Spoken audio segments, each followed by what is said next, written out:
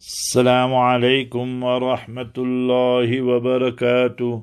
Bismillahir Rahmanir Rahim. On behalf of Markaz Sahaba, the voice of Ahlus Sunnah wal Jama'ah, we present to you the daily diary of Islamic history.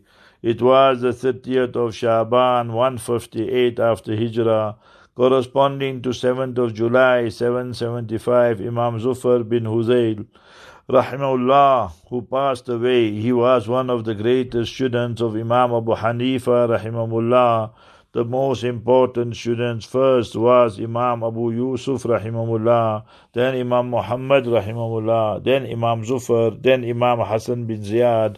So these were the pillars of the Hanafi school.